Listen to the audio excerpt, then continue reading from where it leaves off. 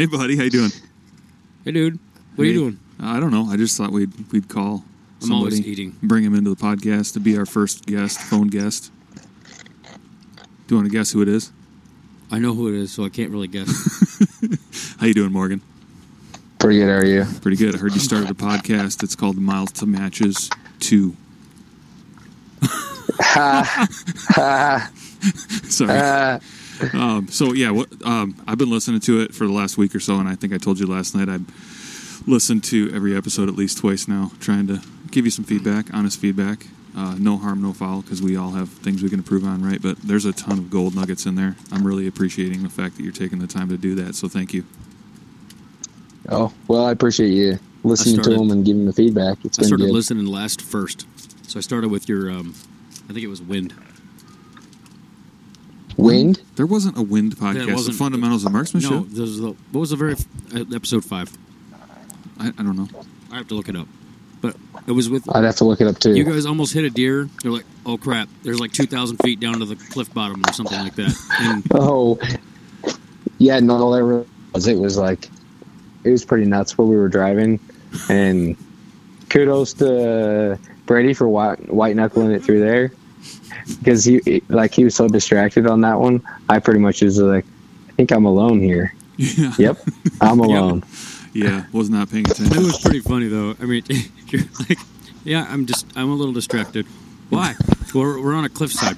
It doesn't look like it can't be that far. Oh crap! I just saw down. Yeah, it's really. Yeah, it's that's like ways. Like 1,000 feet. You can stay focused. I know.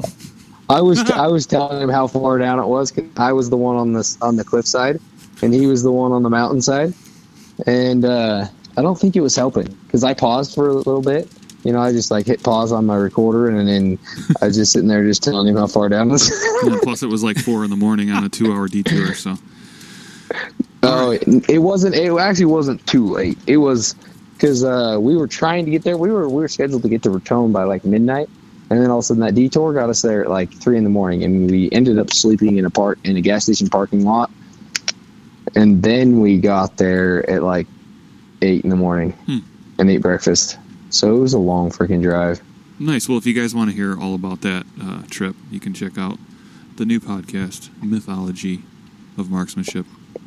Yeah, I've been pretty excited because you guys' podcast come out, and I've been toying with the idea for like a year and a half now, and I've been talking to Brady about it, and then finally I'm sitting there and it's you been cut fun. Out there for a second, but I think the gist of it was that you just decided to start putting them out. Buying stuff. Why not?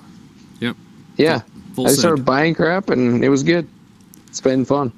Yeah. So the reason we wanted to touch base with you is we have a topic that we get asked about all the time, and you have talked a little bit about it on your podcast and the episodes that I listened to, and not specifically about that one thing, but all things related to downrange effects.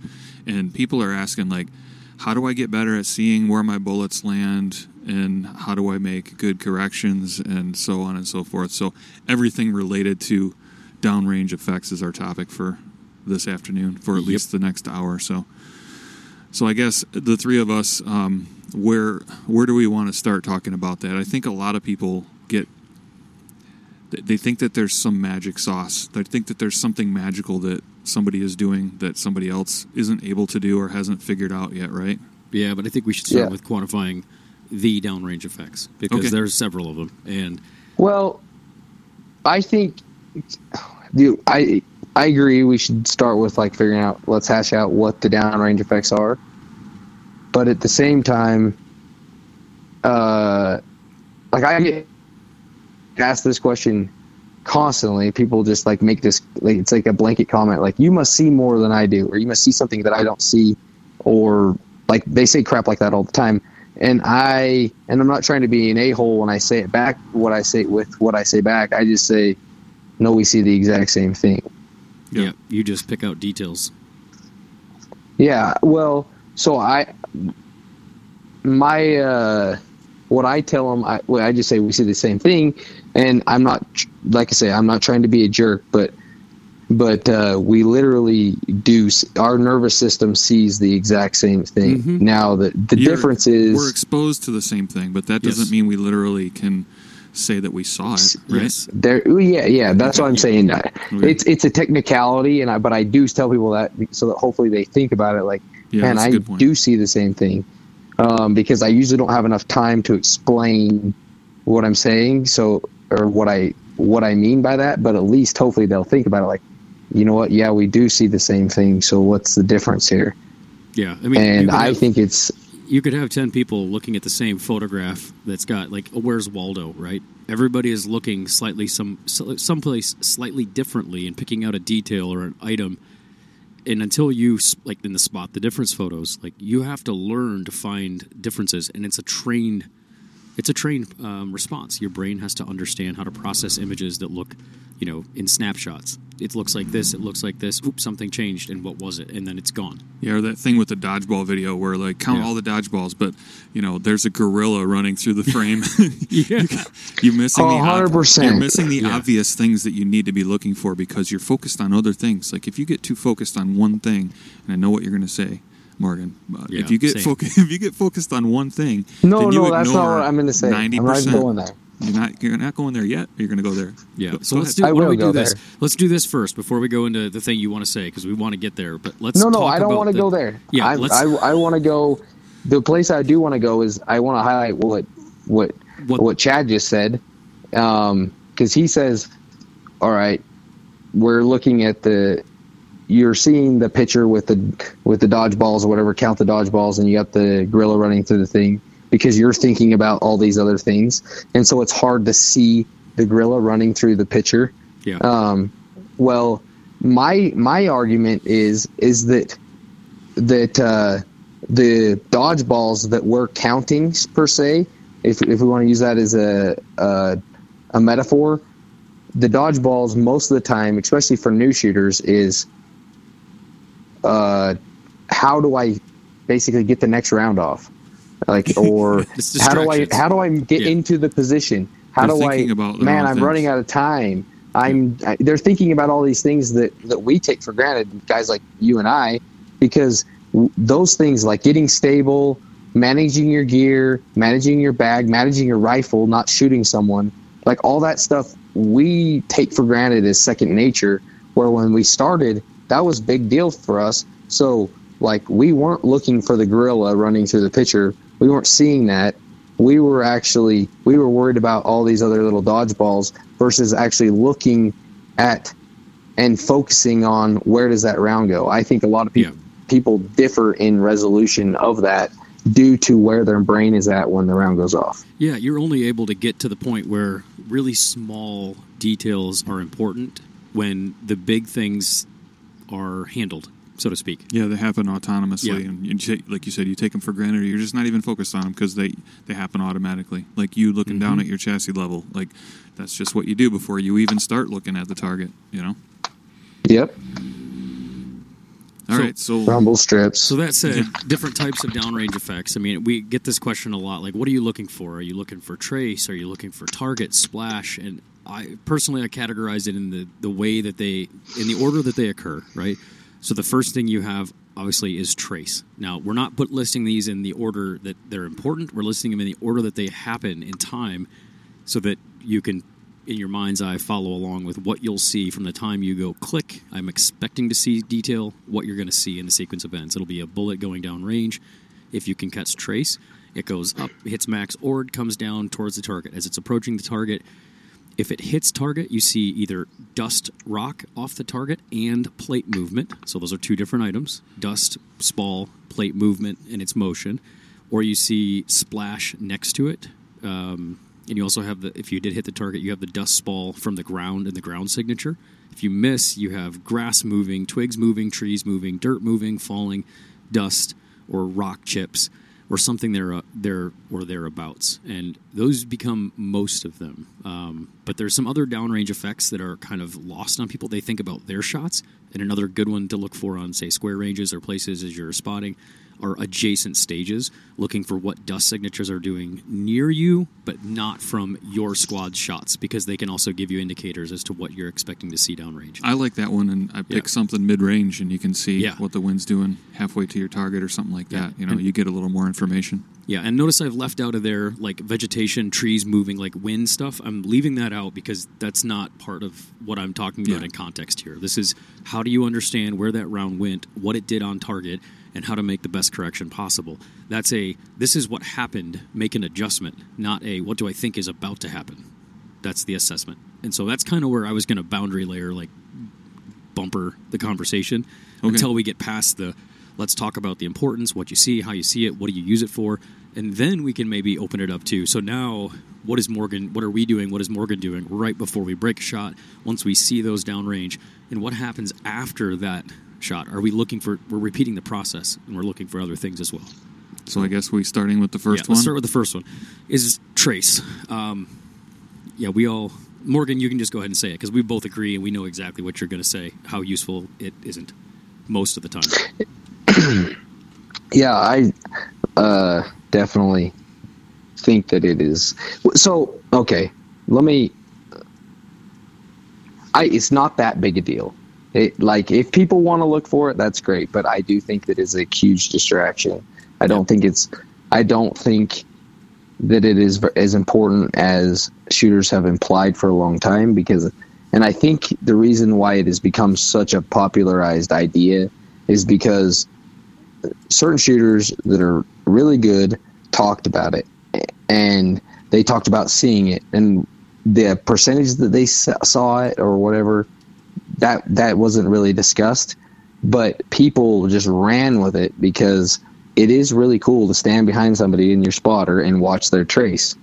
And the reason why I know people don't see it to the degree that they may allude is because I can stand behind somebody in a spotter and see half of their trace. Yeah, exactly. But I think you touched on something right there that is a very valuable, important thing about watching traces. And I think you're alluding to the fact that you don't use it much on the gun, but looking at it in the spotter is actually pretty valuable to watch somebody else's trace, right? Yeah, 100%. You want to use whatever you can when you're standing behind somebody. You can see it wash out behind the bullet as you go, and then you know which direction it is. Because if it's washing out to the right, you know that the wind's going from right to left. You can see the arc. If you line your reticle up in your spotter with the target, you can see how far that arcs out, and shoot, you can almost mill to like 2/10 of what they held. Mm-hmm. Yeah, I would agree with that. Yeah, that's what we did a lot, especially when it's lower wind. It's very easy to see, under mill motions. It's under a mill. It's fairly easy to see the initial launch direction, where the bullet starts, where the trace starts on its way up, and then how much it deflects and where it lands downrange. And it's a really useful tool to get a range of solution that usually brackets your wind call without having to do much more than one or two shots. Yeah, one of the cooler, more educational matches that we shot was that team match down in Oklahoma at Fouled Bore. And you had a team, I think, of 6 or 5 people, and you got to work as a team. But that meant that you guys all agreed on what your initial wind hold was going to be, say 5/10, and then you got to watch to see what that looked like going through the glass, and then they would make a correction. So very rarely do you get to know exactly what every person's doing on every shot, and that was a unique opportunity to use that as an educational purpose. I thought it was fun. Yeah. Oh, yeah.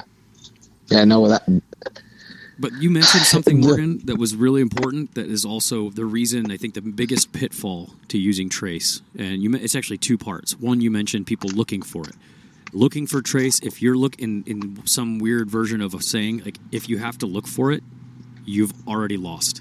Because it's something that if you start taking your eyes away from your target, you've already put yourself in a position to be behind the 8 ball. Because by the time you catch the trace and follow it down to the target, more likely than not, inside of about 700 yards, the bullet's already at the target.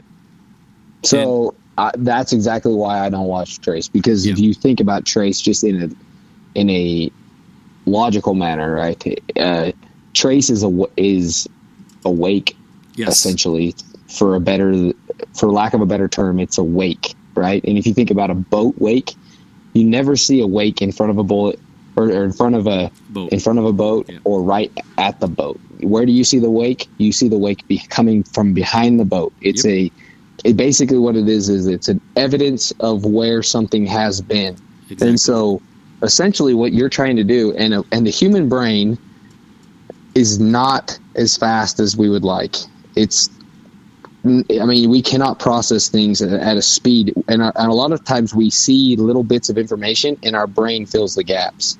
Yes. And so what's happening when we're saying that we're seeing trace, you're seeing flashes of information, and that is actually not where the bullet is, and you're trying to say that you're able to then get enough resolution to be able to, and you also want to see the trace, but then you also want to see where the bullet splash is. And what I tell people a lot of times is you can see trace, and you can see a high percentage of trace if you go and start practicing and trying to see the trace, right? There's some techniques of like taking your the danger space, whatever, you can find it in your Kestrel, and it'll tell you how far your bullet is going to go up and back down. And you can try to find that. Yep, and it'll tell you where the trace is above line of sight. So for anyone that isn't familiar with that, you go to your range card and you look in the column that says TRCE, and that tells you where to look for trace. And it's usually target. It can be in target card or ballistics, yep. or in range card. I guess you can in range card, but that's by the range increments. But you can get it to the actual to your target in target card or ballistics. And you also mentioned the other part, that it is moving, and that's the one reason I don't like it. In low wind scenarios, if you're spotting, don't get us wrong, trace is extremely useful as a spotter. It absolutely, at the Gap Grind, 2 years when Hunter and I were shooting, and also the year before that, I exclusively used trace downrange to, guys are missing targets, so you don't have where did you hit on a skyline target. So I was using trace to get the approximate back to center correction. We're talking about half mil corrections, 0.3, half a mil to get to center. And you can use trace to be predictive, but it has to be a low to no wind scenario for that to occur, because trace will drift with the wind as well. So the wake starts in one spot and drifts downwind. So by the time you get there, it looks like, no, the trace went right into the target. No, it's moving. So if you were upwind of it, it drifts into the target, but you missed on the strong side, or you missed high. And that's a small nuance that people miss about something that's in a fluid. You can use it. You can use it in pretty high winds. I use it all the time in high winds but it is more difficult. I will agree. It becomes more difficult as the wind goes up. A good example. You basically have to look at the upwind edge of it. Yes, exactly. Yeah, and a really good example of this is if you've ever watched slow-mo video of like Nick Godarzi shooting coyotes, right? Or anything that does one of the longer range shots that you can see the wake of the bullet going down range. The first time you see that, if you find a new one somewhere, play it once and pause it. And then play it back in your brain and go, where did that bullet hit? Make your guess, draw a diagram, and then put a dot on a piece of paper that represents where you think it hit. Then immediately replay it and confirm where you thought you hit. More often than not, you're wrong. Yeah, even with me, I've done that over and over and over, and I noticed, with Nick's, it's pretty easy. Man, did he miss over the ear? And then sure enough, I realized, no, that's the wake 50 yards, so I have to you learn to extrapolate where the bullet is coming down, and okay, there's the arc. What if I continue that arc? Where would that approximately be? Then you use the depth of field to understand where it would cross the target's path. But it's extremely complicated for the average shooter to pull off. Well, our eye wants to center it up. So what you're explaining is generally you guess based on trace. You guess high and you guess downwind of where it ends up hitting. Most people. But if you use the upwind edge, it's a little bit better, because that's when I referred to it washing out. Is it washes it blows downwind and just kind of like it gets thicker, and then just kind of like if you were to like throw something against a wall with dust in it and the wind's blowing from say left to right, it's going to wash out to the right essentially. Correct. It's going to kind of get fatter and just kind of just evaporate. But I think what you guys are both talking about is like the average shooter, and you said it a couple times, and most shooters will guess that it's not exactly where it is. But I guess the question that we get the most, that I get the most regarding this topic is like, yeah, but like, could I get like really awesome at it? And is that time and effort well spent? And is that something I should be focusing on the clock? I mean, these are all things that they're like, well, why don't I see it as much, and why can't I and pinpoint it? And I just go back and say, well, are your fundamentals sound? And I know you have that's a trigger word for you, but it is for me too. It means something different for everyone. But basically, are you doing everything you can to let that bullet leave the barrel on its perfect path? And then, are you using your probability and your ballistic solver and your wind budget and all these other variables that you have at your disposal to get yourself on plate in the first place? And then, do you use the rest of the downrange effects, meaning, watch the plate rock, watch, if you can, where the bullet hit? Like, that to me is something that is tangible. It's not whimsical. Like there's something that you can use and measure and see and practice and improve on. So I do know that I've talked to one guy, and I won't say his name, but I'm friends with the guy, and he spent like a full year just trying to get good at seeing trace. And he told me that he got to where he could sit and shoot bullets and just watch trace. And he says he got really good at it. And I believe, the thing is, I believe the guy. I do think that if like I went out and did things to where like that's all I was looking for, because I can, and I have gone out and I have looked for it and all that stuff, but it's just not. There's certain days where say you're really good at it, you might still only see 60%. And then if it's a really good day, you're going to see like 90%. Yep. But if you're like me, I just don't look for it at all, and I still see it like 20% of the time. But I mean, I see it. That doesn't mean I look for it, and I don't even try to measure it. I don't even. It's like the gorilla running through the picture for me. Yeah, it exists.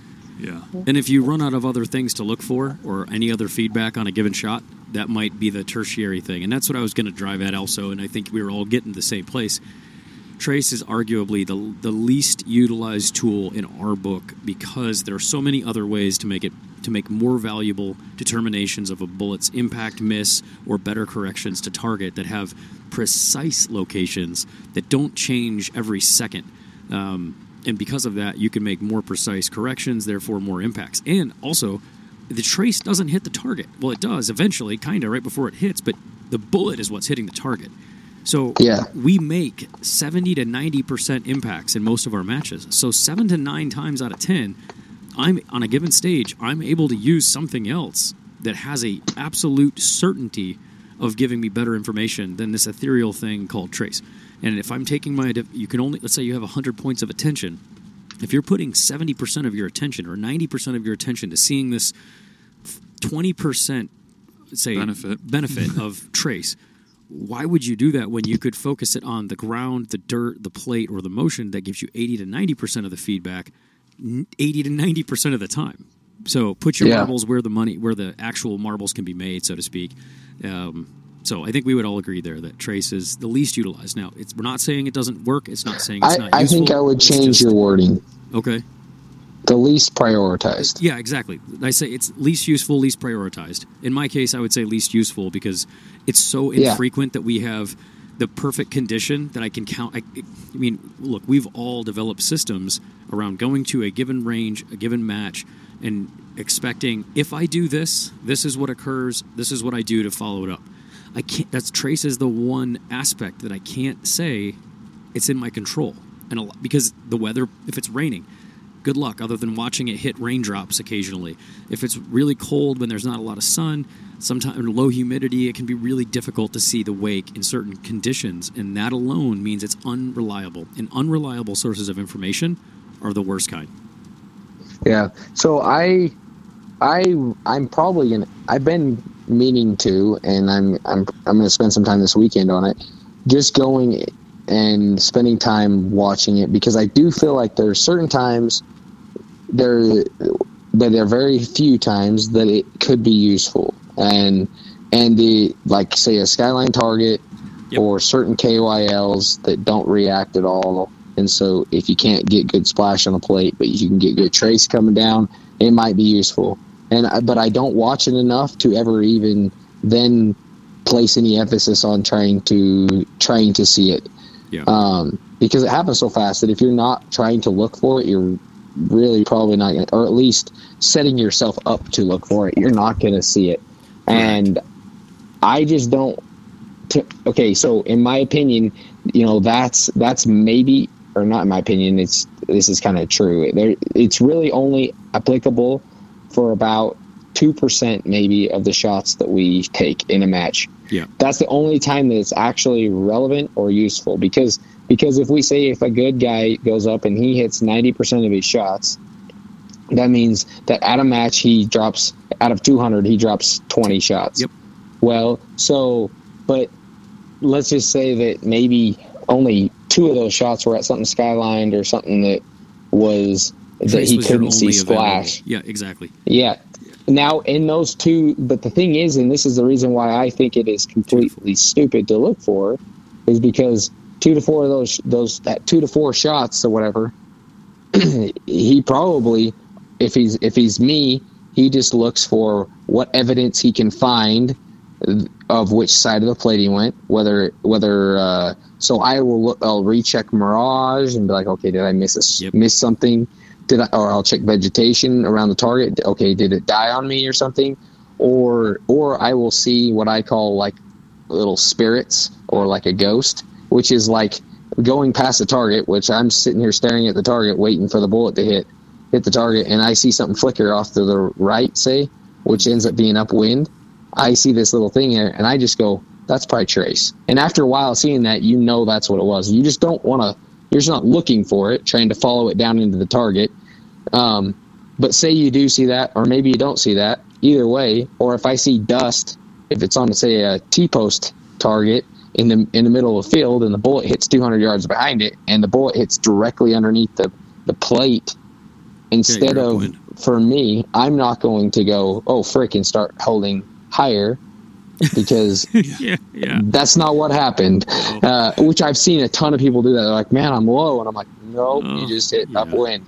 And so then what do you do? Well, if you can't measure trace, because if you're like me, you didn't look for it, but you got a 0.5 mil wide plate, you had a 0.5 mil in the middle of the plate when you pulled the trigger. All you do, for me, I just put my 0.5 mil right back in the middle of the plate.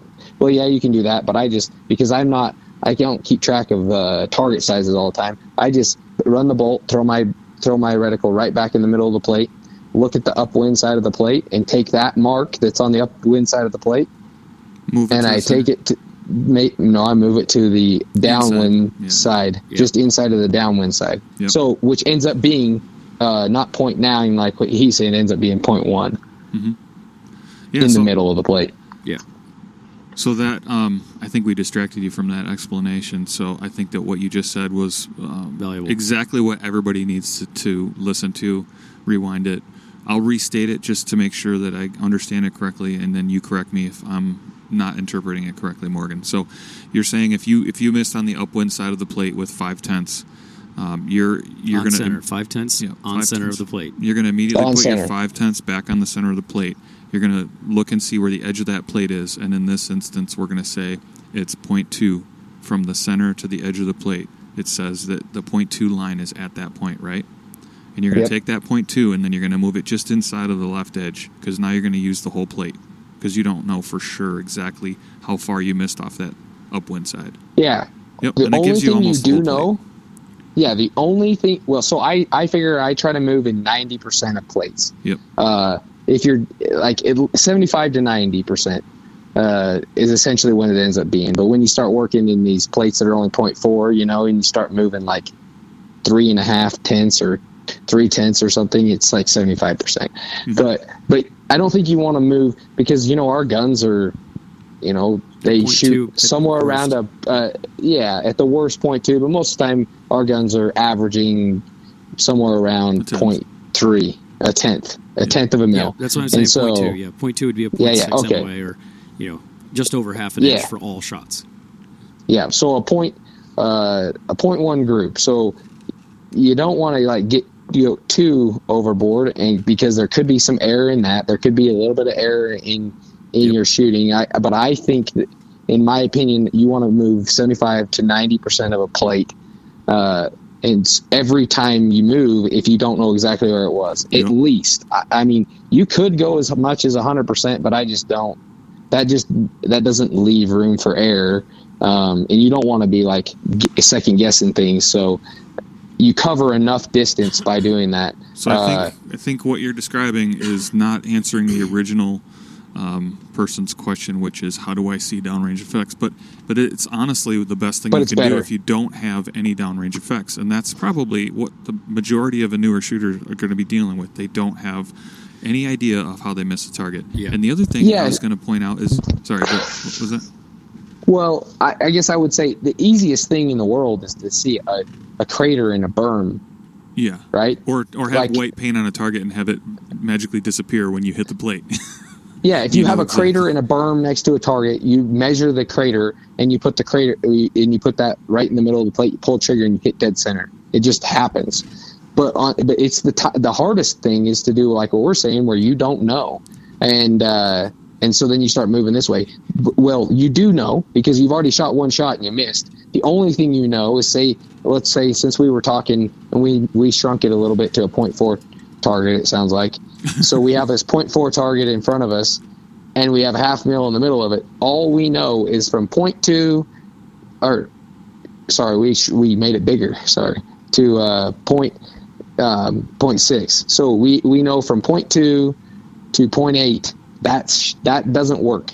That whole correct. That whole amount of wind does not. That's valuable information. Now it's like, okay, that's the information we do know. So let's take 90% of that off of the plate because we know that didn't work. So we're gonna move a whole new 90% of new information on the trigger. The next time, most likely you read the conditions wrong and you need to go 90% the other way. So take your original wind call, put it in the plate, look at the upwind side, do the exact same thing, and now all of a sudden you've covered almost like 1.5 mil of wind. Yeah. Yeah, whenever I go up to a stage you'll hit it that has a tricky wind condition, I already know what my second hold is going to be if I miss the first one. You know, it's saying I don't see any downrange effects. I already have a backup plan. And if you miss that one, then you got one more option. You should hit that plate by the third shot, right? Yeah, by the third shot, you better. You can just cover so much wind in two shots that it's just silly to me. Yep. And you know, if I go and miss 2 shots in a row, or 3 shots in a row, that means like I really did a dumb. Something's wrong. You didn't dial your dope or something. You're on the wrong target. So I think people asking this question are expecting us to have some brilliant, simple answer to it, and there is no simple answer. Well, that is brilliant. Well, no, I'm saying about seeing downrange effects. They're asking us to give them like this golden ticket to seeing more. But what I think we're trying to say is, you see what you can see, and then you use probabilities from the start. Like you need to understand what your bullet is capable of and where your margins of error are, which is mostly wind budget. Understand what that budget is, and then make the best educated guess after that fact, because you're not going to see everything. Do you see every bullet land? No. Okay. I don't either, but I do see a lot of them, and I think I see most of them. Yeah. I think same. That the best answer I can give, and to put a period on the end of the sentence, would be build the most stable position with the best bag at the rifle's NPA, at your body's NPA. Catch the rifle. Don't force it back on target. So that your reticle rests quickly, and then watch. You got to train yourself so that you're not blinking, you're not flinching, you're not doing anything else but catching the rifle and watching. And whatever you can see, you can see. Whatever you can't, you need to make a best educated probability guess of what your next shot's going to be. Yep. So from that point, I want to jump into the next couple of points of downrange effects outside of trace, outside of the corrections when you have nothing that you can apparently see, because I think we would also all agree that we can make some very precise corrections on what would otherwise be not even seeing the exact impact of the bullet, Like, you don't know, hey, here's the dot, like for an A-tip or your round, but you still know where the round hit using one of 3 other techniques. One being, where you hit on the plate based on the motion of the target specifically. And there's times where, you have to learn to analyze hitting center high, center low, left high, left low, and depending on the hanger system, they all react slightly different. So one of my favorites is actually at K&M when we use chains. They have all the chain systems that when you hit chains, the chains actually show you the pattern of where the rounds hit very distinctly. Now, Morgan, you know this probably as good as all of us because I think you shoot some chains, but you shot at K&M and you've seen how those targets react. When you hit a corner that's on a, let's say, high left corner, the left chain will go taut, the right chain will go slack, and it will rock. The opposite corner goes up to indicate, like, ooh, something hit. It's because the way that the energy transfer happens. And in the bottom left, you see the target kind of wallow away from you and twist in a different way. There's some really cool things that I use with that specific technique in chain targets. What about you guys? Yeah. I don't see chain targets a whole lot. Oh, man. Well, you're good at this weekend. I like them, but like the K&M ones. I know you're talking about the KYLs. KYLs and some of the other a couple racks. Yeah. Yep. And there's somewhere you're on a T-post or hanger, but the point simply is learning to how reading a target is not as simple as saying, oh, it does this when you have this. The target size, the target thickness, your distance, the hanger system, and the impact of your bullet and or the orientation of the target to you, because one of the big traps that we get stuck in, unfortunately, is if a target is bladed to us at, say, 700 yards, it's got 10 degrees of angle or 15 degrees of angle, still looks pretty square, except when you hit it, everything appears to go left. If that probably happens a lot more out west. Oh, yeah. I'm guessing you guys have to deal with that crap all the time. Oh, yeah. Well, Oh, yeah. So I think this is when we talk about reading, when you talk about reading plates, this is the number one thing I see. Because, like, you talk about chain targets, you want to talk about strap targets, you want to talk about any of them. The biggest thing is wherever your bullet goes, that portion of the plate, if it can give, it will go away from you, right? Yep. It's just like you're saying. Well, that's basic. The thing that I see the most with guys is, and it's really highlighted when you talk about single targets on a T-post hanger. They see it late, and exactly. What I mean is they see the second one. Yep, and I sat with a guy last weekend who come up with me and starts he likes making comments, and I felt bad because I was like, well, I'm not going to agree with the guy because and I wasn't trying to be mean, but I looked over at him after a couple. He's like, oh, he's left. Ooh, he's left. And I looked at him. I was like, dude, he's right. And he looks at me like, no, he's not. And I says, okay, whatever you say. and then he like asked me like, well, why do you? And then he was smart enough to at least ask why. And I said, well, you're seeing it late, so you gotta see the first one, which. It's hard because you don't really notice, like, okay, it hits here and you see the splash here, and then all of a sudden you see it snap back because that first one is just not real obvious, but the second one is just a lot slower the first one is and almost easier to before see. this ball. Yeah, if you looked at a target from the top down, right, and this is a good way to explain it to people who aren't understanding what we're talking about. Imagine you're looking top down on a target, so you see the T-post, and it's perfectly square to you. A bullet hits the right side. It can move some amount, call it 3 inches on the very right side and 3 inches on the left side. Well, as soon as you hit the right side, it moves 3 inches back. It will unrelease. Immediately. And then it's almost it's immediate. almost instant. It goes 3 inches to the rear. It bottoms out on its, again, top down. You're looking at it twisting or, rolling. It hits and rolls 3 inches rearward and immediately comes back to 0 and then goes 3 inches towards the shooter. So, in other words, it goes 50% of the motion occurs instantly, and then it reverses direction, and you see double the amount of motion the other direction. And it's slower. Yeah. So it's you way think slower. It's more pronounced. Yeah, it's slower because the first time it has at 2,000 plus, and it hits, and then it basically that force is transferred all of it, and it basically is just. You almost can't even see it move.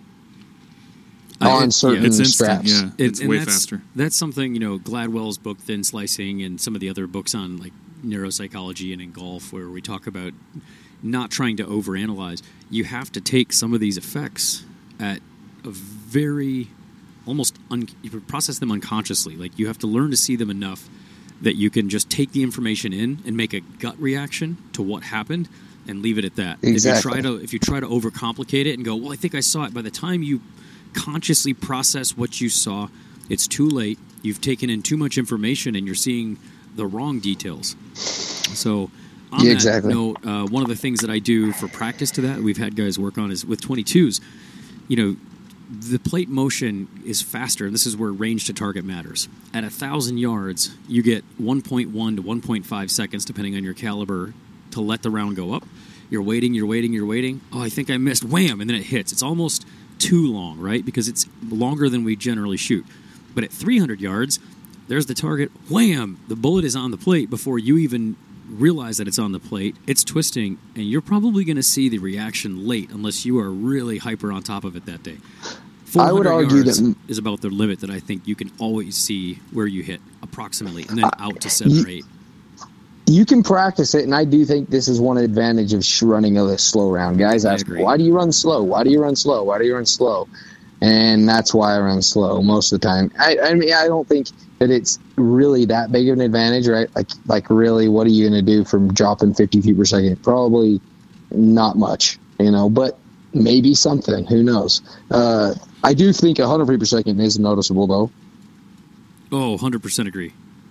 Yeah. I shot a 22 with a dasher, and it's different from 2870 to 2800 is noticeable with a dasher. Yeah, and that's where I run 2800. I used to run the same place you are, but I have a 22 GT that I took out for like 5 minutes. I broke the barrel in is what I did. Yeah. And I went, nope. Too fast. No. Way too fast, because I just can't process it. And maybe that's an advantage of being young, because little Jake Millard shoots a 6 Creed really good, and he can see a 115, and he can process it. And I think, and maybe it's just getting used to that and something. But to me, like that little 22, it was like I didn't care how much there was. Yeah, the recoil was nominal, but man, when you touch the trigger and the round hits the target almost simultaneously, good luck process or being able to see much. Yeah. But I mean, coupled with the other things that we talked about, making better assessments of the conditions to go, my next shot will be, plate plus 70%, plate plus 90% of my last hold. You can hedge your bet and make a hit even though you didn't base it on anything. So I think the point of that is, if you want to practice this sort of, call it first gut check or first glance impressions, a great way to do it really low cost is with a 22. Get a 2 to 4 inch target and put it start at 100 yards with a 4-inch target, and then put a 2-inch right next to it, or a 6, 4, and 2. Shoot it at 100 yards. You should easily have time to pick up the round where it's hitting. Once you can pick it up on the 6, because it's heavier, move to the 4. Once you can pick that up, move to the 2. And you don't care, being perfectly precise. You just want to hit the target and just call where the round impacted. Then move it to 75. Then move it to 50. And I guarantee you, at 50 yards, you've got to be quick. And if you move it to 40 and 30 yards, you really are training your brain to see things very, very quickly. And the smaller, lighter the target, the faster the flick occurs, the more you have to work to kind of first-order affect what happened downrange. So it's a really good training tool. I think the most difficult targets that I run into, well, aside from like a JC Steel popper, those are tough targets. Those are. But like those type of spring poppers, they're to be able to see where you're at, you got to be on it. But is like those single target on like a hook, which we see tons of those because they're so simple and they're so good. But I would if it was me, I would practice a lot on those. But another drill that I do a lot of is I take somebody with me to the range if I can, and then I will sit there, especially on just reading plates. I try to do it. Yep.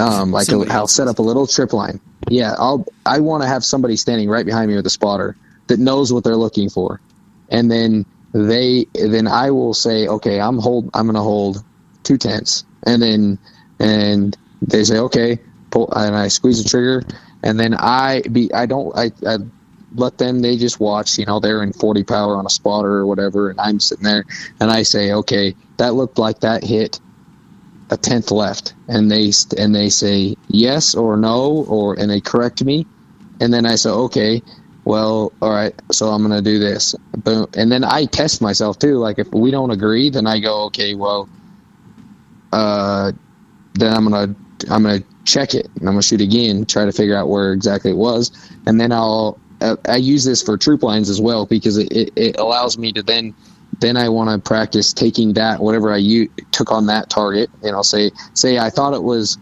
I held 2/10, it hit a 1/10 left, so I needed to hold 3/10. So then I go, okay, that means that puts me in my next win bracket, and then I go to the next target and say, okay, well, I'm going to hold 5. And then I go from there, and then we do that, and then walk it out. There's a couple of different troop lines that are set up at the place I practice. But if you don't have that, just one plate, or 2 plates or something like that, different, they're hung differently. Still have somebody standing behind you, and don't let them tell you where it was. You shoot, and then you say where you thought it was, and then have somebody say yes, no, and try to correct you, so that every time you can get better at it. And it's amazing how just that right there, and just looking for it, and telling and making your brain commit to saying, yeah, that was a 1/10 left. It makes it it helps you to be able to start resolving and picking up the little things.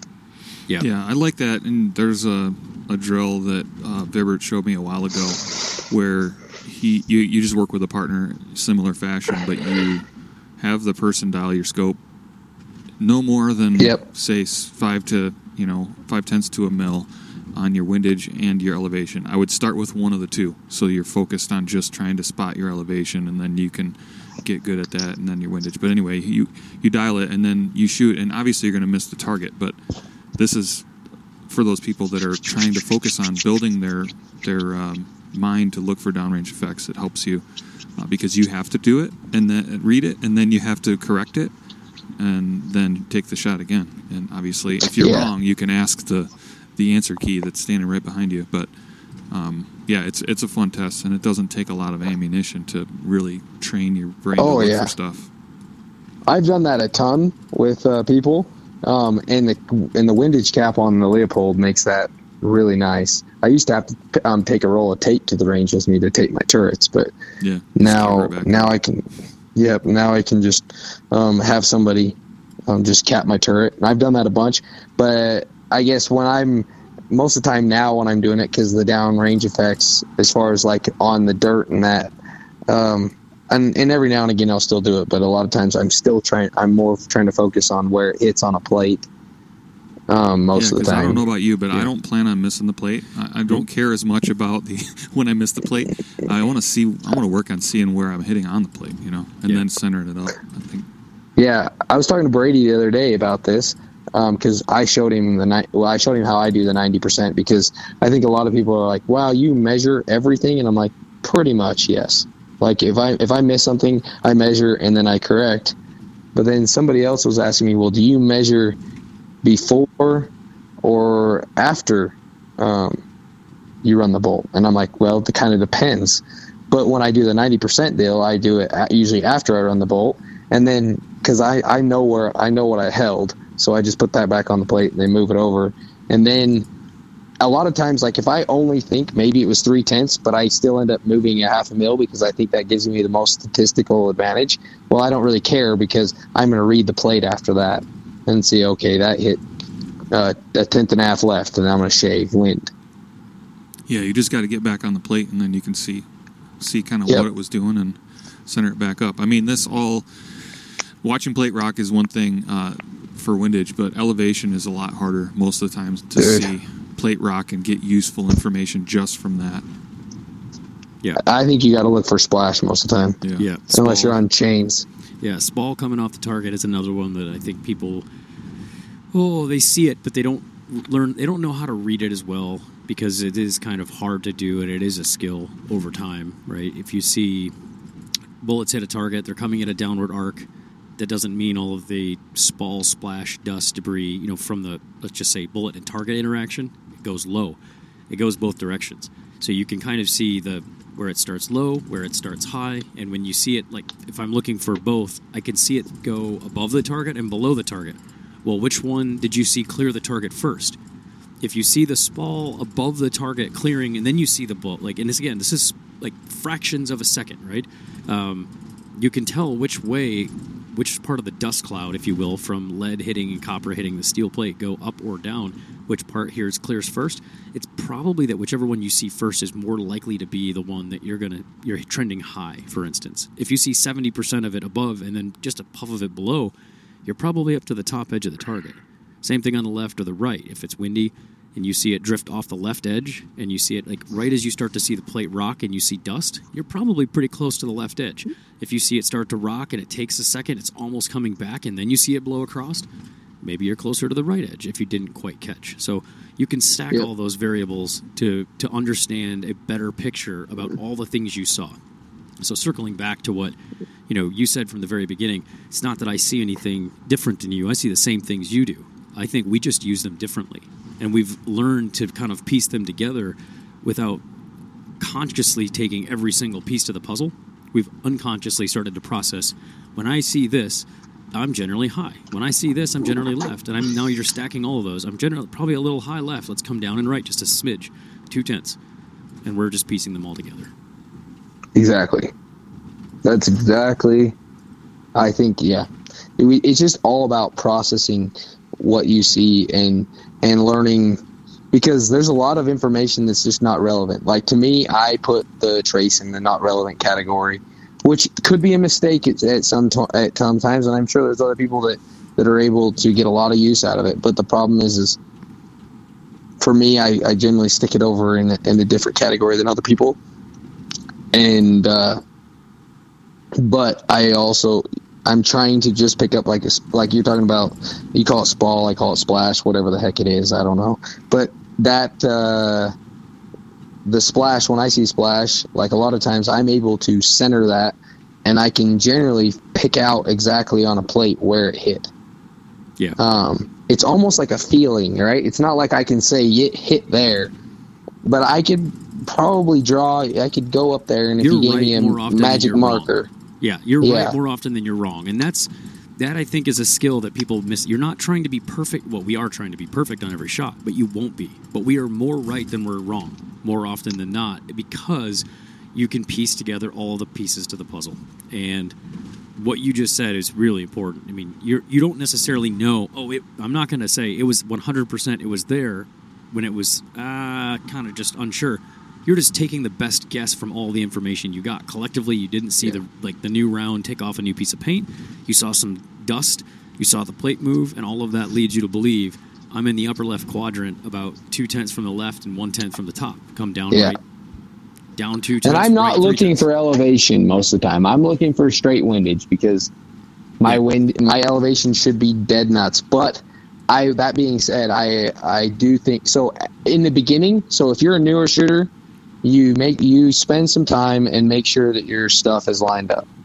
And I think so, because in the beginning, I think you just forget that elevation exists. You just make sure that you dial your right dope and all that stuff, because it's hard. And but then as you just trust your dope in the beginning. But as you get better and better, and you start to get more advanced, I start to trust. I trust my elevation still, but I also am skeptical at times. Like, right, if I see something I don't like, I start to be skeptical of it. Yeah, I'm biting my tongue over here, because it's the thing I stress the most about these days, and we have access to data on an infinitely large scale, being an ambassador for Applied Ballistics, and Francis works there. So we trust the solver. We just know that there's quite a few things that could mess with it and exactly in the 10th range, a tenth of a mil range. And when your targets get smaller, you start to give away your wind budget. So either you got to be a sharp wind caller, or you got to be perfect elevation and be a pretty good wind caller. So I prefer the Reagan method. Yeah, I think one of the things that Francis and I would recommend is get a buddy on your first stage. Have them, scrutinize your elevation. Obviously, take accountability for your own shots, and that's what we had to do at the AG Cup, right? But I think it can't hurt to have somebody watch you shoot the first stage and get it perfect. And you should be able to see it yourself when there's clean targets and there's fresh paint. But just in the off chance that you can't, it's very valuable to know that you made a perfect press and your partner in crime is telling you were a 10th low or a 10th high. Then you should do something. See, that works on your side of the country. Okay. That works great over there. And I still have people watching my elevation generally, but the thing is when you get over here and you start getting into like up drafts, down drafts, stuff like that, I just tell people just trust. But if you start seeing stuff go high or something like that, well, then you need to start thinking about elevation. But man, like when you're talking, like it's not intense. So sometimes it's in like that 2, 3/10, 4/10 zone of like when you got a hillside that's ramping that up and you got 12 miles an hour wind blowing at it. Well, for the last 200 yards of your bullet, it's just all it encounters is a wind going directly vertical. Yeah. And then you start getting some effects that way. So then you might see that elevation and say you corrected on so you see that, like, right, you go up to the first stage, and then that's what happens, and then you start shaving 4/10 on that stage. Well, you go to the next stage and there's no updraft, and you don't want to be shaving. I think that we can tell what type of stages have the potential to do that to your elevation, but it's not the majority of the stages. And I could be wrong because I don't shoot a lot of them out there. It's because I 100% agree with what Morgan's saying, because having shot Montana, Utah, we don't see it much at Utah. Like when you shot Utah, right? Well, you don't see it. You don't see it there. Yeah, the Hornady as match, much. It's not like well, that. Yes, you do. But the it wasn't as KYL, bad. there's some. Yeah, the KYL up over that hill. When you got like the blind side, it was coming from the left up that I face. can generally read an updraft pretty good. Yeah. Downdrafts I'm decent on, but I can usually read them decent. Which I do think that's an advantage I have, like over people that come out here. So tell us, what do you look for? Oh, just kidding. No, I start looking for like hillsides, stuff kind of exactly what I told you. There's hillsides that are going to ramp it up, like the KYL in Utah.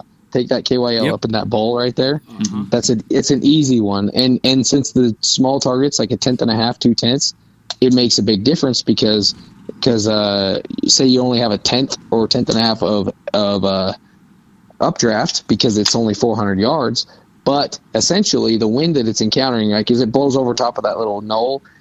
So let me explain what we got here so people listening understand what we're talking about. There's two fingers, if you kind of understand mountains, that come together. And these two fingers that come together make this little bowl. And you're shooting off of one finger up into the head of this little bowl here. And the wind will blow up the little draw in between the two fingers, and then it'll blow up the little bowl, and it kind of catches this steep rise, like if you were thinking about in a river, water coming to a point where there's two boulders sitting there, and it funnels it back into them, and then has to come up out of it. Well, so it's going to accelerate as it comes up that bowl, and then it's also going to change directions. You have to go up into, and so what'll happen is it maybe only 100 or 200 yards of the 500 yards that you're shooting. It's kind of experiencing this, say it's a right to left in the case of that canyon of that little draw. It's like a right to left, and it's going, probably at a 40, say 5 to 10 miles an hour on a 45 degree angle up. Yep. Instead of a 5 to 10 mile an hour right to left, it's a 5 mile an hour right to left and up. And so you're getting in it this updraft, what it's called, and it's not a huge degree, but it's enough to where you're going to see it. Yeah, it should be very similar to the same amount of wind you would see in a Like if it's 2 miles an hour up, it would be this. You should see a similar for the entire duration of flight. You should see a 2 mile per hour deflection is equivalent to wind, but only in the vertical space. So if you get 3/10 on a 2 mile an hour, you'll get 3/10 vertical. If it's the entire way and it is truly that much straight vertical. But yeah, the thing is like in most places, most places it's not. Yeah, what I do is I just take my horizontal wind, and then if I think it's only in the back half, I'll kind of look at it and kind of start thinking, okay, how much could it be, right? Maximum is if it started blowing from here all the way straight up at the velocity I think it is. Well, it's obviously not going to be that. So if my horizontal wind is 8 miles per hour, 8/10, I'm not holding 8/10 low. No, you're holding just a tenth or two, like a tenth or two. And I try to use if you have the luxury, which you don't have the luxury, but if you have the luxury of being able to be a shade or hold inside a tenth inside of the bottom edge, then you just hold a tenth inside of the bottom edge and then see where the splash goes. Yep. But all the time do you have that luxury? Well, I'd like to go to one more last topic if we can, just because we're just about to the point where we're going to have to call it. We've got about another 10 minutes or so. But the last downrange effect, or some of the last, are bullet hitting not the target, hitting dust. So that's why I say spall.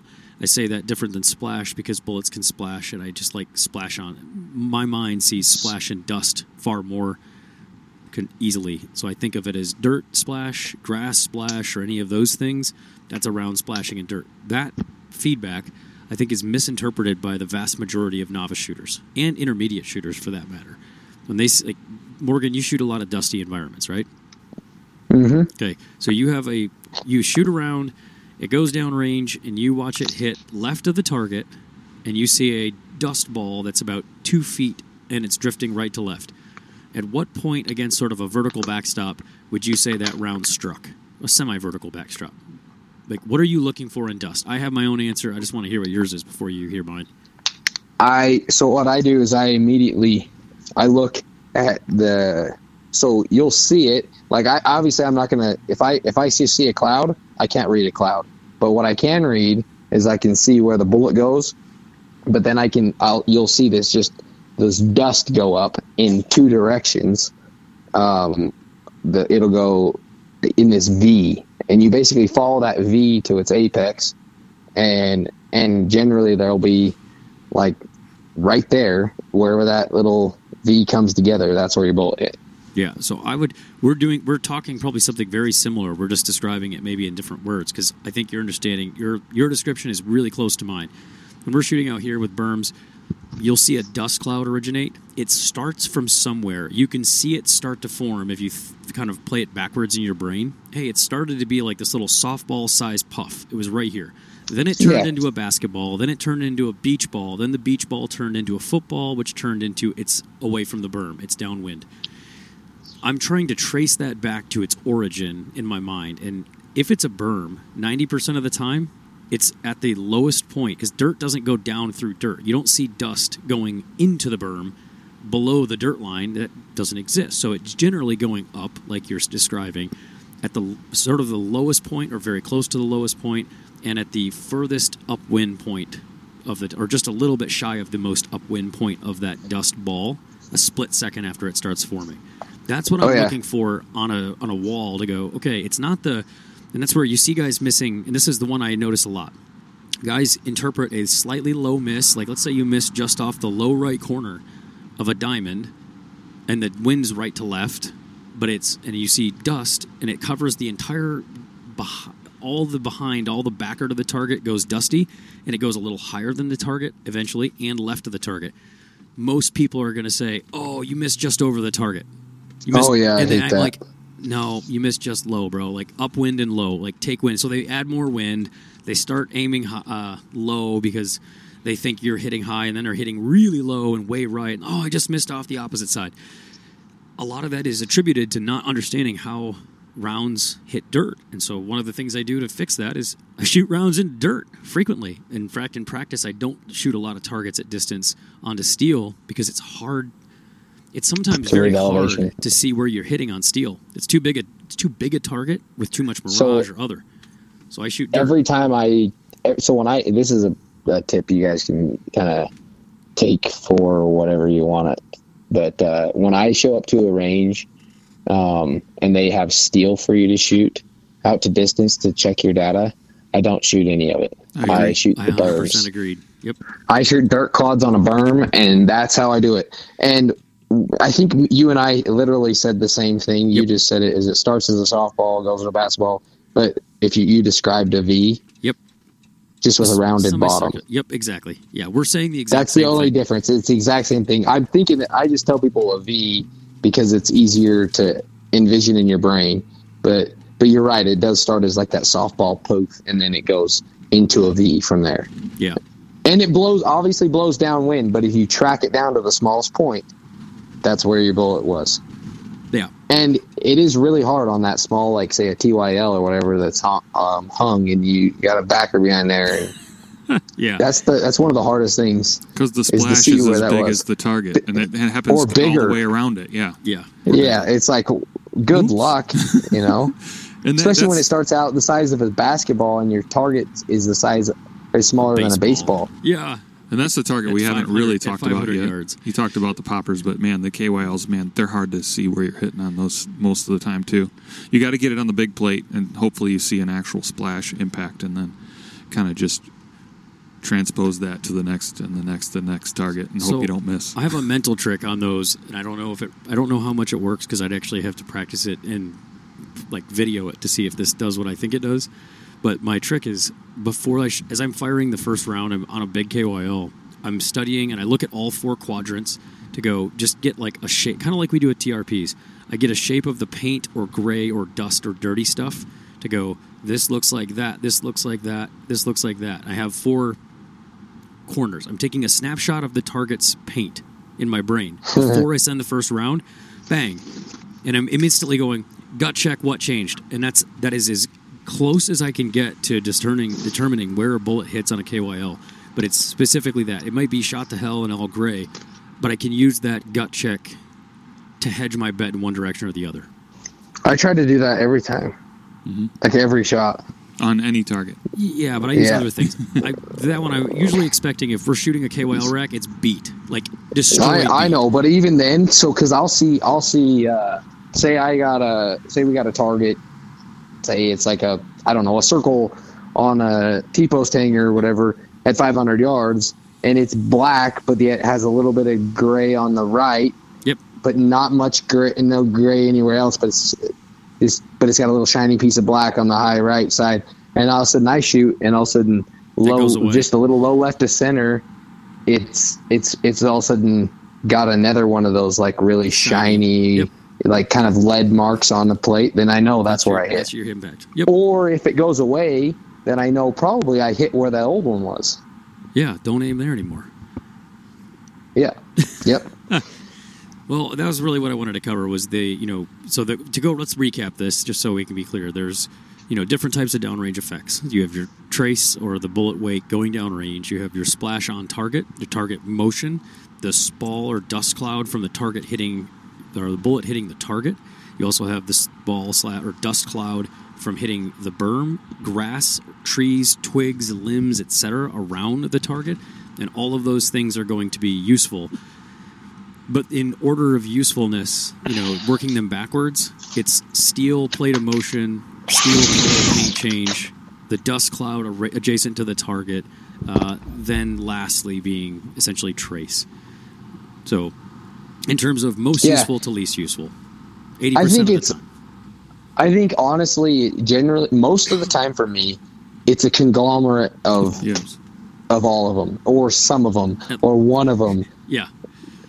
But it's something, just like some combination of like, man, I thought I saw a little bit of the dust or spall, what you call it, coming off of across the target. I didn't see any come out the upwind side. I just saw it kind of cross the middle of the plate, and I didn't see much action on the plate, but I saw it cross the middle of the plate and kind of come down the downwind side.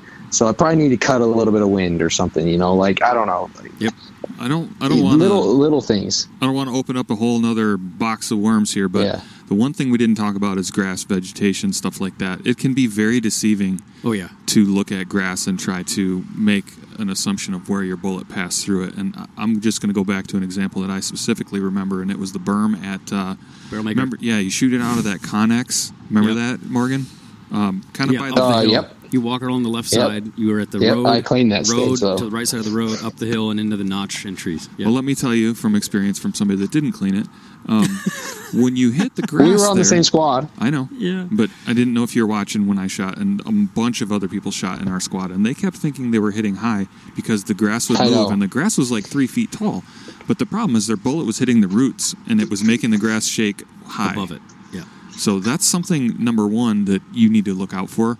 But number two, you can learn stuff about how the environment moves by watching other shooters. So do not just sit back, relax, wait for your turn to come up. Like, watch and see how others' dust reacts and how vegetation reacts for other people, and how when people are missing, are they generally missing in a certain zone? Now, I don't take that to heart, but I do take it under consideration. Like, off the top of that Humvee last year, which I don't think you were there last year. I wasn't there then. So off the top of that Humvee, everyone was hitting high. And I'm like, well, I don't normally like to do what everybody else is doing, but I'm going to round down my dope a full tenth. And it can't hurt based on the size of the targets. And guess what? I got an 8 out of 10. And most scores were a 2, So just make sure you're watching the vegetation, what it's doing for other people, and learn about it. Every environment's different. I mean, you're going to go to a different range most of the time. Very rarely is it like right now we're headed down to K&M and you know the range and you know the terrain and stuff like that. It's very rare. You don't have to worry about that. No. No, I'm just saying it's very rare that you go to a range and feel comfortable with it. You should always be, on your A game, trying to pay attention to all those details. And there's one really good, I think one of the cool things about all this is kind of bringing it in totality. When you're watching dozens of shooters going through a stage, you don't necessarily don't put a lot of emphasis on one shooter. Chad Heckler misses a target off the left side. You don't think, I need more wind. I definitely got to have more wind because he missed off the left, so I'm going to add someone to my wind hold. That's the wrong way to approach it. You should be looking at everybody in your squad. What are you doing over there? Everybody's center left or off the left edge. Now you can say, generally speaking, it looks like everybody is a little bit underestimating the wind. Yeah, I agree. And then you have now it doesn't tell you what to hold. It does tell you your next hold should likely be more wind. Make a guess, the next one should be more. Can't hurt to round up a little bit if there's a trend. At any rate, that was a good conversation, guys. I really liked that one. I learned a little. Let me do one thing real fast on your grass. Okay. Because you shot in Montana, right? Yes, I did. Chad didn't. Yeah. Chad didn't, but you have, Francis. I should have said Francis is shot in Montana, but and Utah. Utah does the same thing, but it seems like a lot of the ranges that are not like, and obviously the similar situation there at I can't remember Ken's range there, but. Every time you shoot in grass and dust comes up out of it, I swear I get so annoyed. Well, I shouldn't say I get annoyed, but I get slightly annoyed, I guess would be a good way to put it, I guess. Because I get tired of people coming up to me like, dude, you're high on that stage. You were so high. And I'm like, well, I got a 9 and all I did was cut wind. And, so I think there's something that people got to realize, like when you're in those stages where there's a lot of grass around the target, it kind of treat it like it's a T-post in the middle of the field. Just trust your elevation. Don't worry about that because grass is 100% deceiving. Yes. Yeah, it's one of the harder things to read unless you have experience with it.